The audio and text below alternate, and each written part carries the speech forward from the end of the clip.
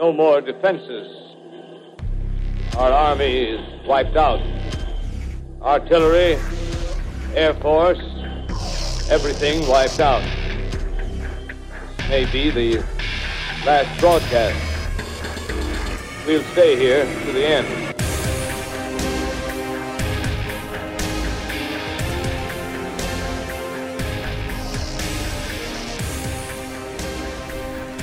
Welcome to Media and the End of the World. This is Ralph Beliveau. Adam Kroom is off, but we'll be back shortly to join into the fun of talking about some of the exciting events that we can still enjoy because the media world hasn't ended yet.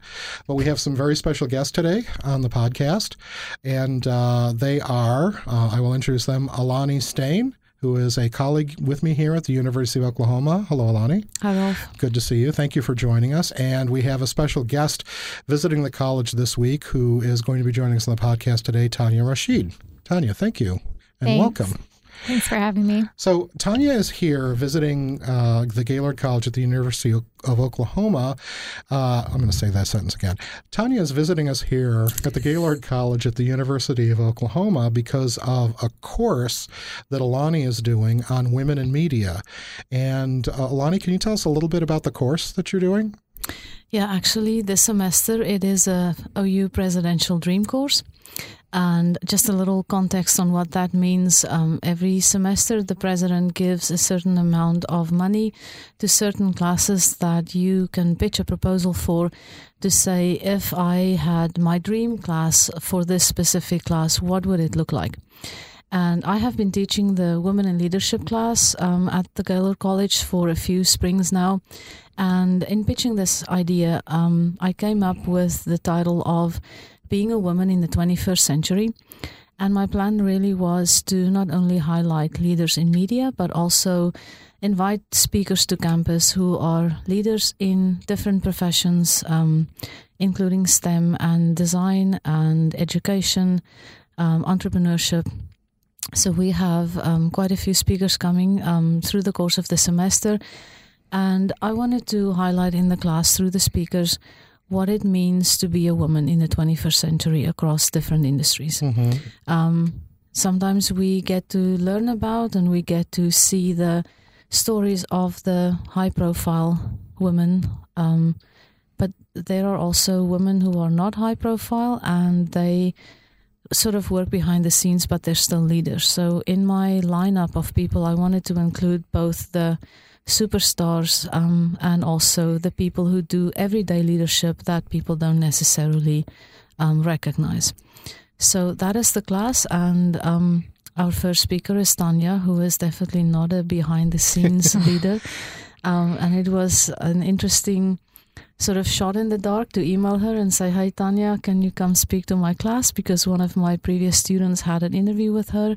And she said yes, and here she is. I think one of the things that's a strength of this perspective, too, is it's kind of global in reach, that we're talking about women's roles in media in a lot of different contexts, since we all exist in kind of a global media environment now, too, so that makes sense. So, so I'm very excited to have you here, Tanya. I didn't know I was the first guest. You are the one. Wow. Yes, they were right. Yeah, so you set the bar, and everything else, right? That's a lot of pressure. So so you are a journalist and a filmmaker. Yeah, I'm a correspondent. I work on camera. I'm a producer. I can shoot. I can edit. I take pictures. Do a little bit of it all. And can you talk a little bit, because your background is really interesting, because you've covered a lot of ground. Can you kind of what's your biographical statement? What do you tell people? What do they need to know about you? I guess I consider myself a citizen of the world. I grew up in some very interesting places. I was born in Saudi Arabia, then moved to Bangladesh after I lived there for a few years. And then after Bangladesh, I moved to Utah. And then after Utah, I moved to Los Angeles. So I have seen, two polar parts of the world. One being Saudi Arabia, which is one of the most isolating parts of the world, and then seeing Utah, living in Utah, which is also isolating in its own way. So is this a good time to be a global citizen, do you think? I think it's important that voices like mine are heard in this day and age, because there's a lot of what they call fake news, and, you know, the way stories are being reported, especially with our president who's in charge. It's very local. Mm-hmm. I don't see enough international stories being put out there. So any chance I get to give exposure to those voices that are not being heard, I take. Mm-hmm. What do you think? There's kind of this tradition of, I think, Americans being seen, and, you know, arguably correctly, as not really having enough of an investment or interest in the rest of the world. So you're kind of an agent to work in the opposite direction. I think it's not that Americans don't want to. I think they're just not getting that proper exposure. For instance, if you go to London, where I lived for a while, you'll see that with the BBC, there's constant exposure to international news and what's happening in the world. Whereas if you tune into CNN today in America, it's all based on what's happening with Trump, what Trump did at 5 a.m, 6 a.m, 7 a.m. There is very, very little investment in international news. I don't even think most people are aware of the difference between CNN Domestic and CNN International, right?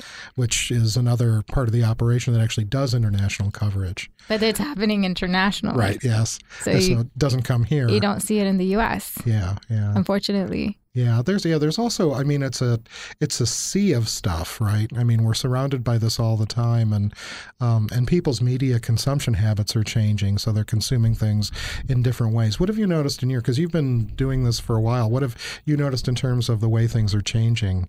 Well, the interesting thing about me is I've worked for legacy networks like Al Jazeera, CNN International, and then I've also worked with Vice Media, Mic.com, and there's been so many, and another online platform. But I've worked in a lot of, can I do that one again? Sure. Okay, so it's Vice. I worked for Vice, worked for Mic, and then what's the other online?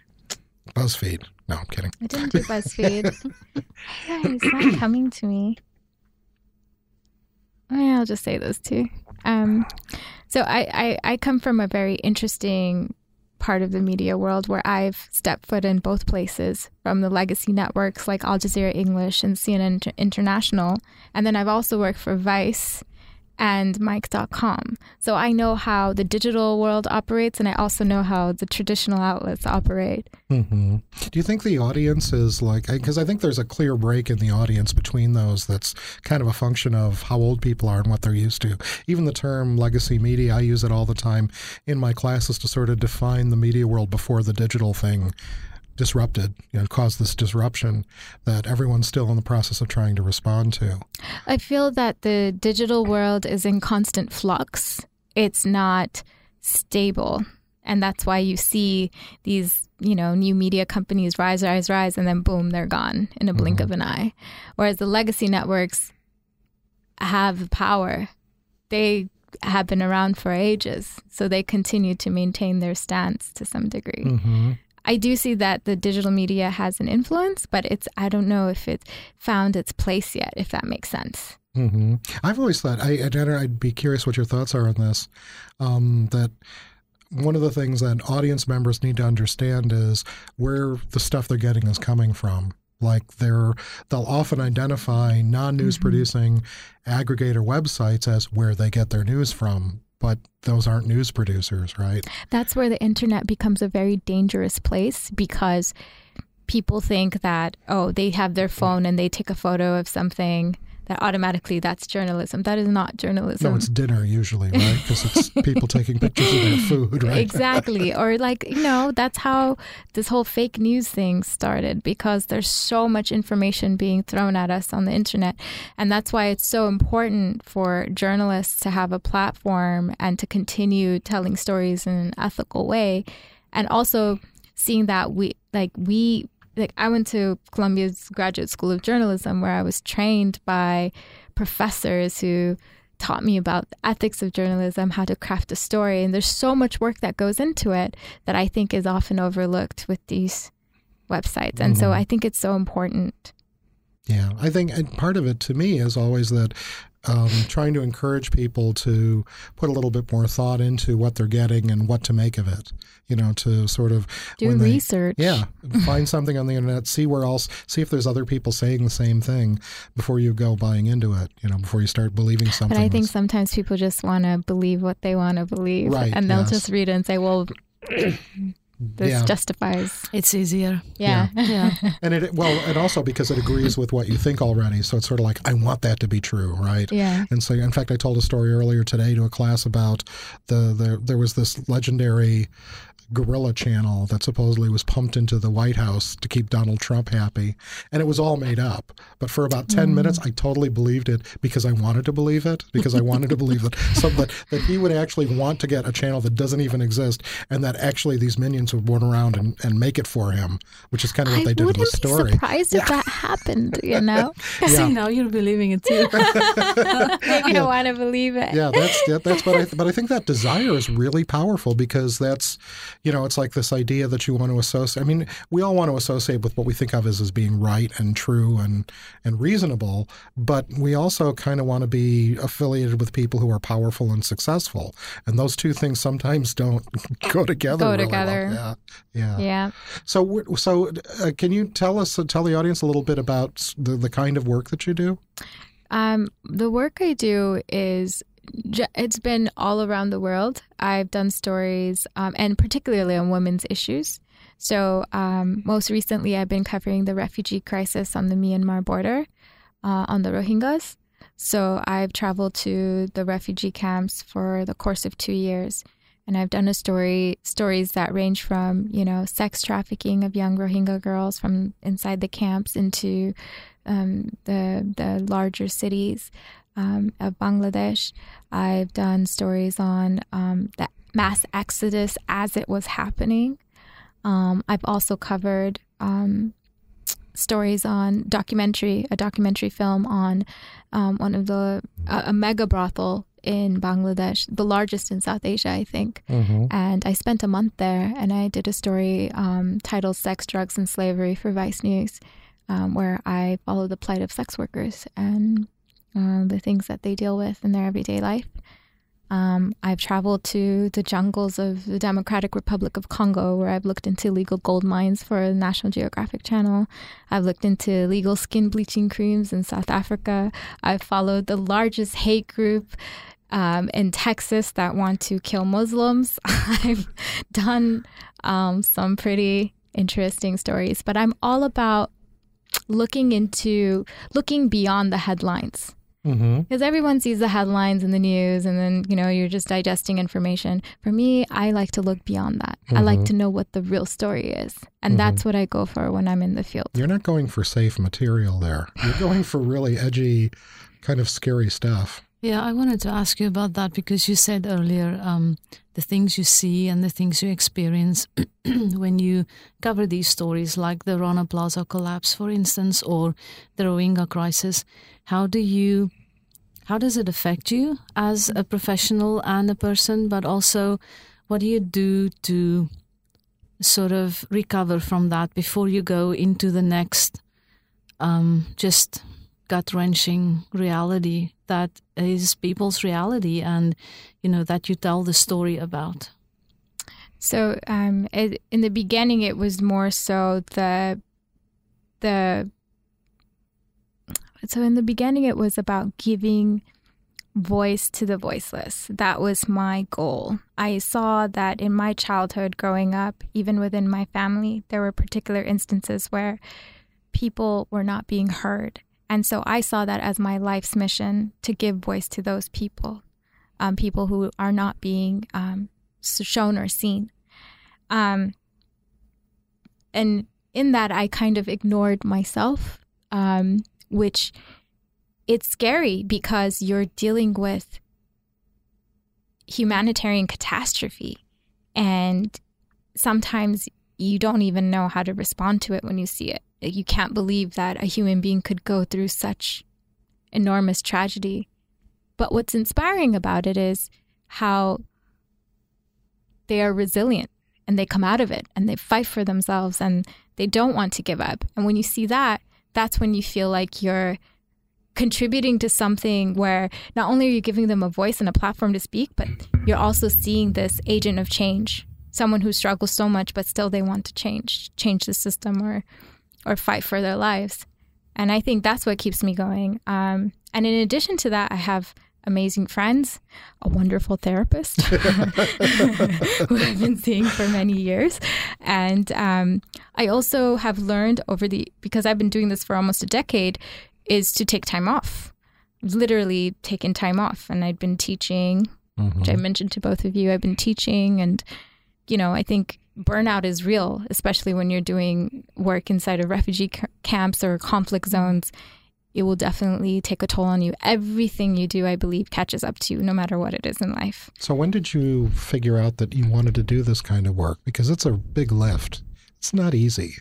So at some point you must have gone, I can, this is what I want to do, and I'm good at this. So was there a moment, or was there something that persuaded you to think this is the right thing to do? You mentioned about wanting people's voices to be exposed because they weren't. Is that what the drive was? It was several things. In my childhood, seeing my mother in Saudi Arabia struggle to go out. She couldn't vote. She couldn't drive. She couldn't even go to the grocery store without a male guardian. And then seeing her feeling like a prisoner and living like a prisoner. Then going to the villages of Bangladesh and then seeing my grandmother and the struggles she had to deal with living in a very patriarchal society. Seeing, slavery in my country. Seeing poverty. All of that influenced my decision to do this line of work. I just felt like there isn't enough...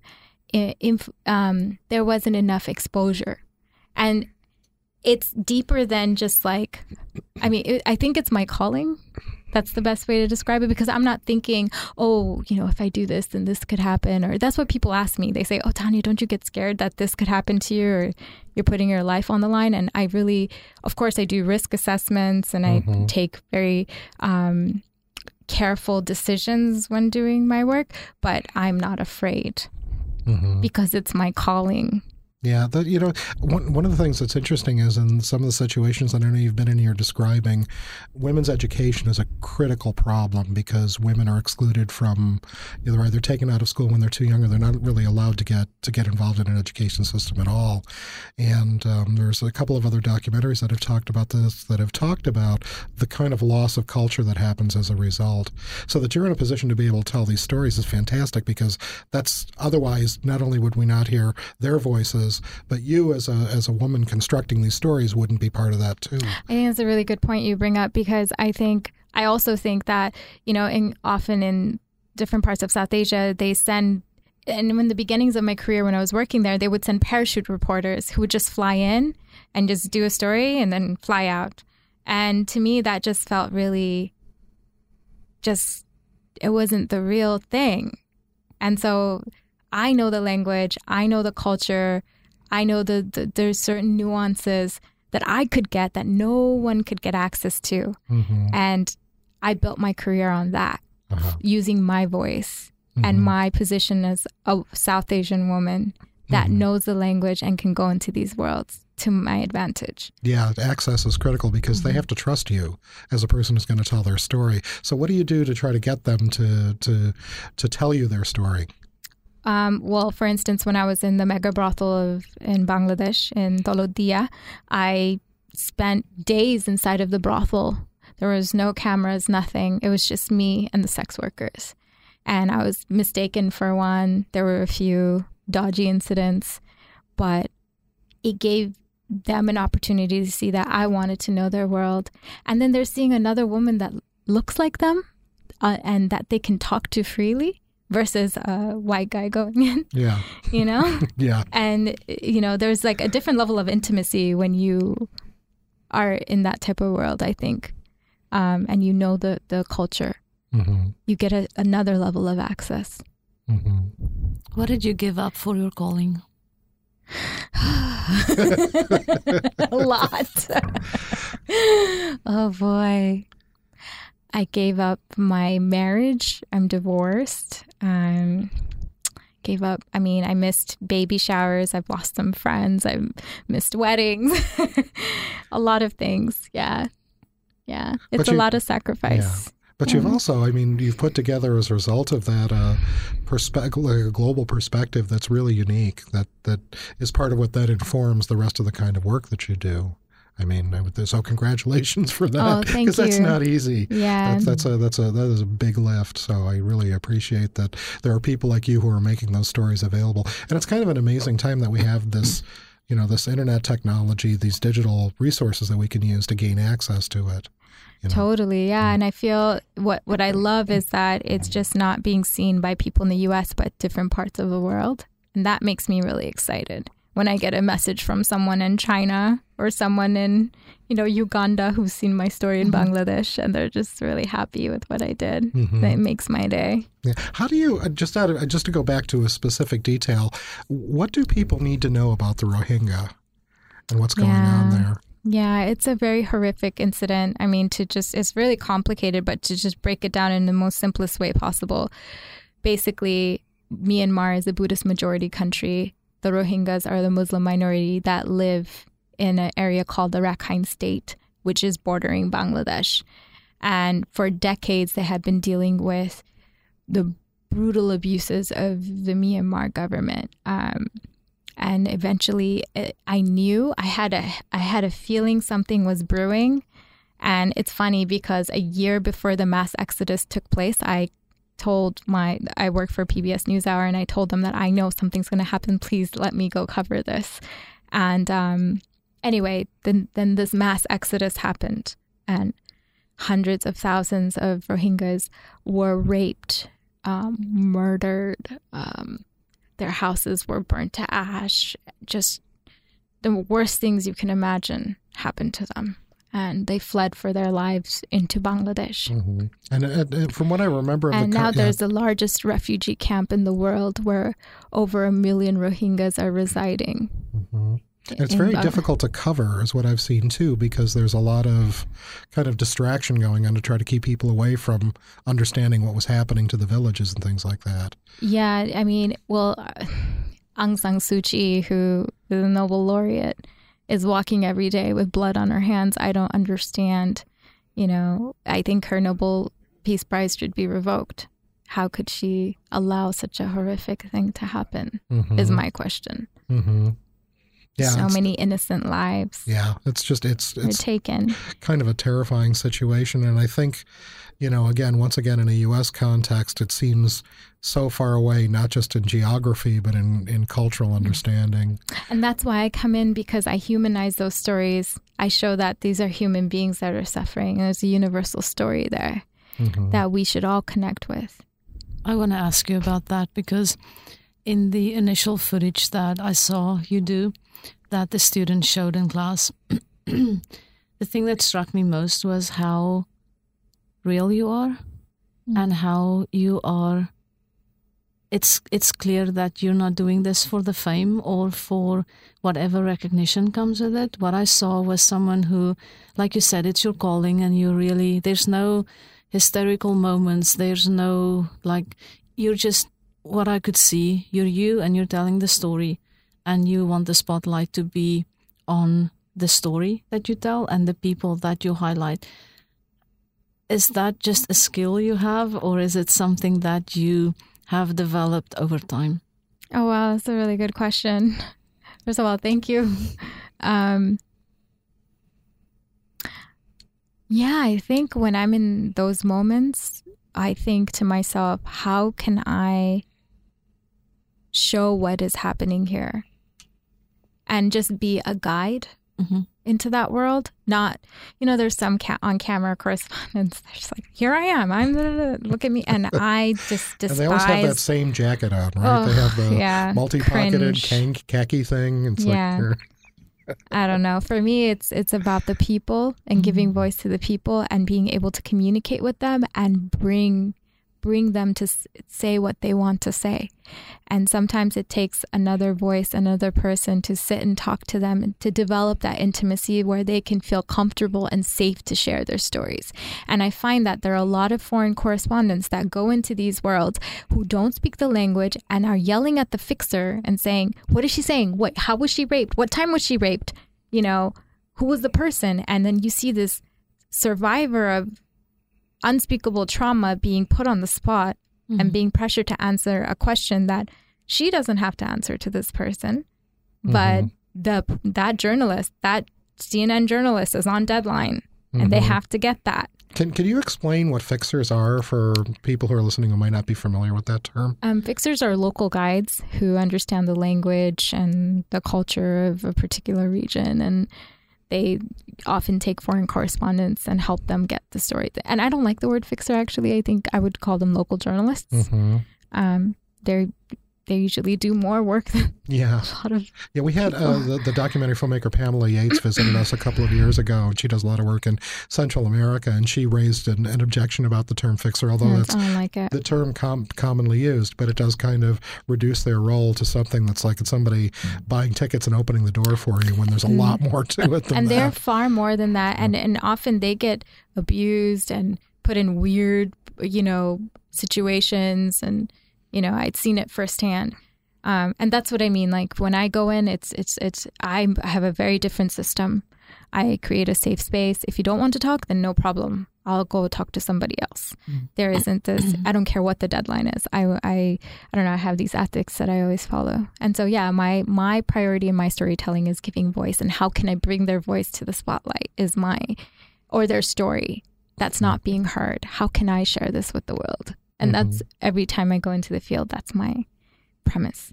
Do you think that it's becoming, there are larger numbers of women who are involved in this? Because I know there's a large number of women involved in documentary. It's like an entry point where people who are interested in doing media production might not be able to get into another part of the industry, but particularly in cinematography and some of the more technical work, documentary is a good place for women to enter.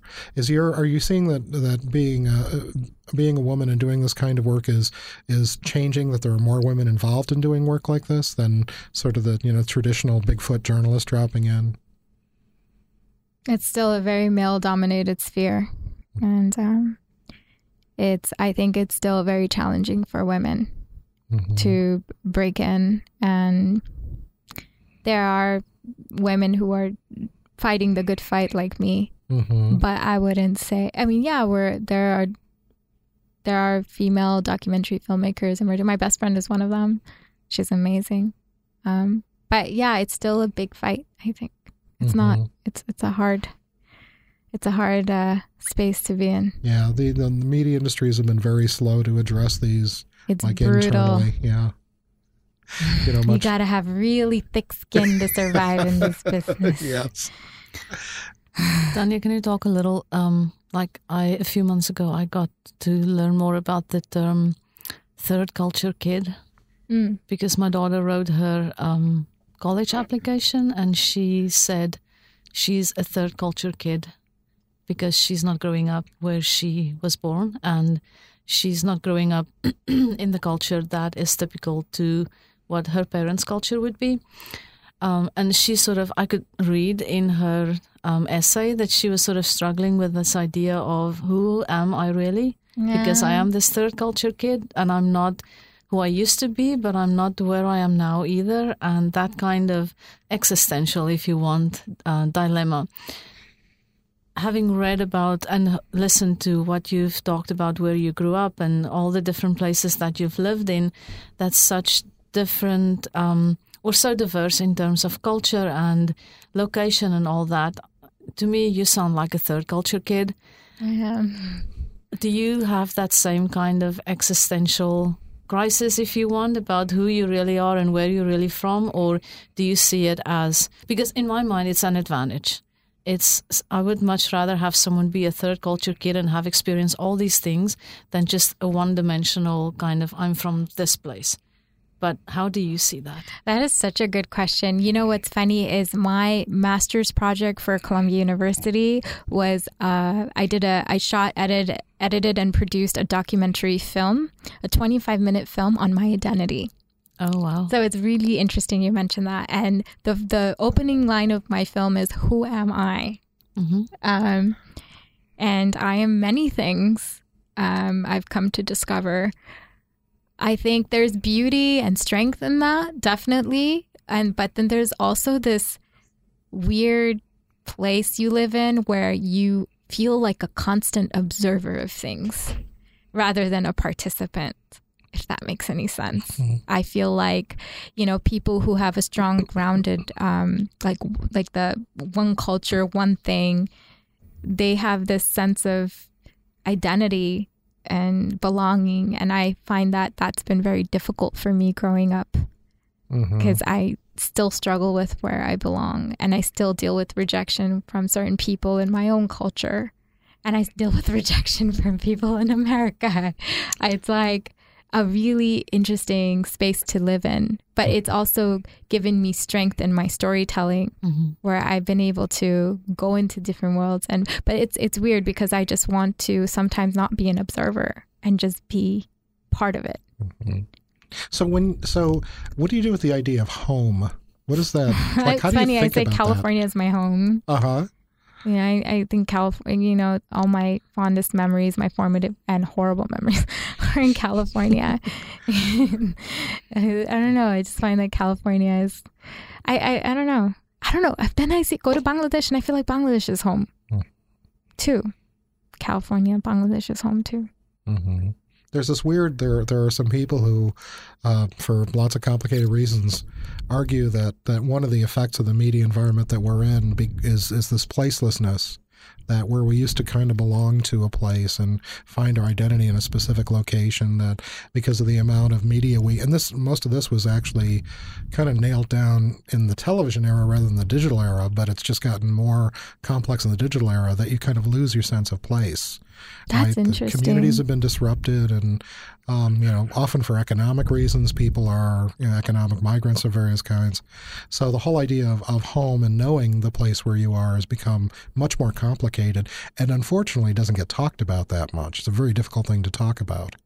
And arguably a lot of the conflicts that you've had to deal with are tied to that, right? How does home fit in as a place where people belong and where other people maybe are seen as not to belong? I just feel like I'm a hybrid sometimes. I'm just a hybrid of faiths. I'm a hybrid of identities. Just like this weird mix. And I exist in that. Yeah. Yeah, and I agree with you. There is strength in that, but there's also the who am I kind of dilemma. Where do I belong? I don't know where I belong. It's such an existentialist moment I'm having right now. We cannot end on this note, Ralph. We'll have to. No, I have actually a very practical question to ask too, which is, since I think that our podcast here is really concerned with media literacy issues. How do you find out about what's going on in the world? What do you look at? Where do you turn for information? Like, do you have a routine of things that you look at every day? What do you do? I listen to NPR in the morning. I read the New York Times. I read the New Yorker. What else? Twitter. I scroll through Twitter because I've curated my feed too. See, it's like what I want to hear. You're in the bubble. I'm in my own bubble. No, I listen to NPR, and that's not curated. What about the rest of the world? I mean, do you get enough about the rest of the world through those sources? Or NPR is domestic. New York Times, there's a world section. Al Jazeera, I find, is a very good resource for international news. I listen and watch Al Jazeera a lot. I listen to podcasts on Al Jazeera. I listen to podcasts in general. Podcasts are great. I think it's an oversaturated market, but it's great. No kidding. Well, we like to do our part here. I'm going to promote you. I will share on my page. Well, it's been a pleasure to have you here. Thank you, Tanya, for coming in and talking to us. And thank you, Alani, for joining us also. It's such an honor. Thank you. Yeah, thank you for saying yes. Yes. And thank you for asking for me to be here. We will be bringing future episodes of this podcast that will feature some of the other guests on the show. And thank you. Thank you. Thank you, Ralph.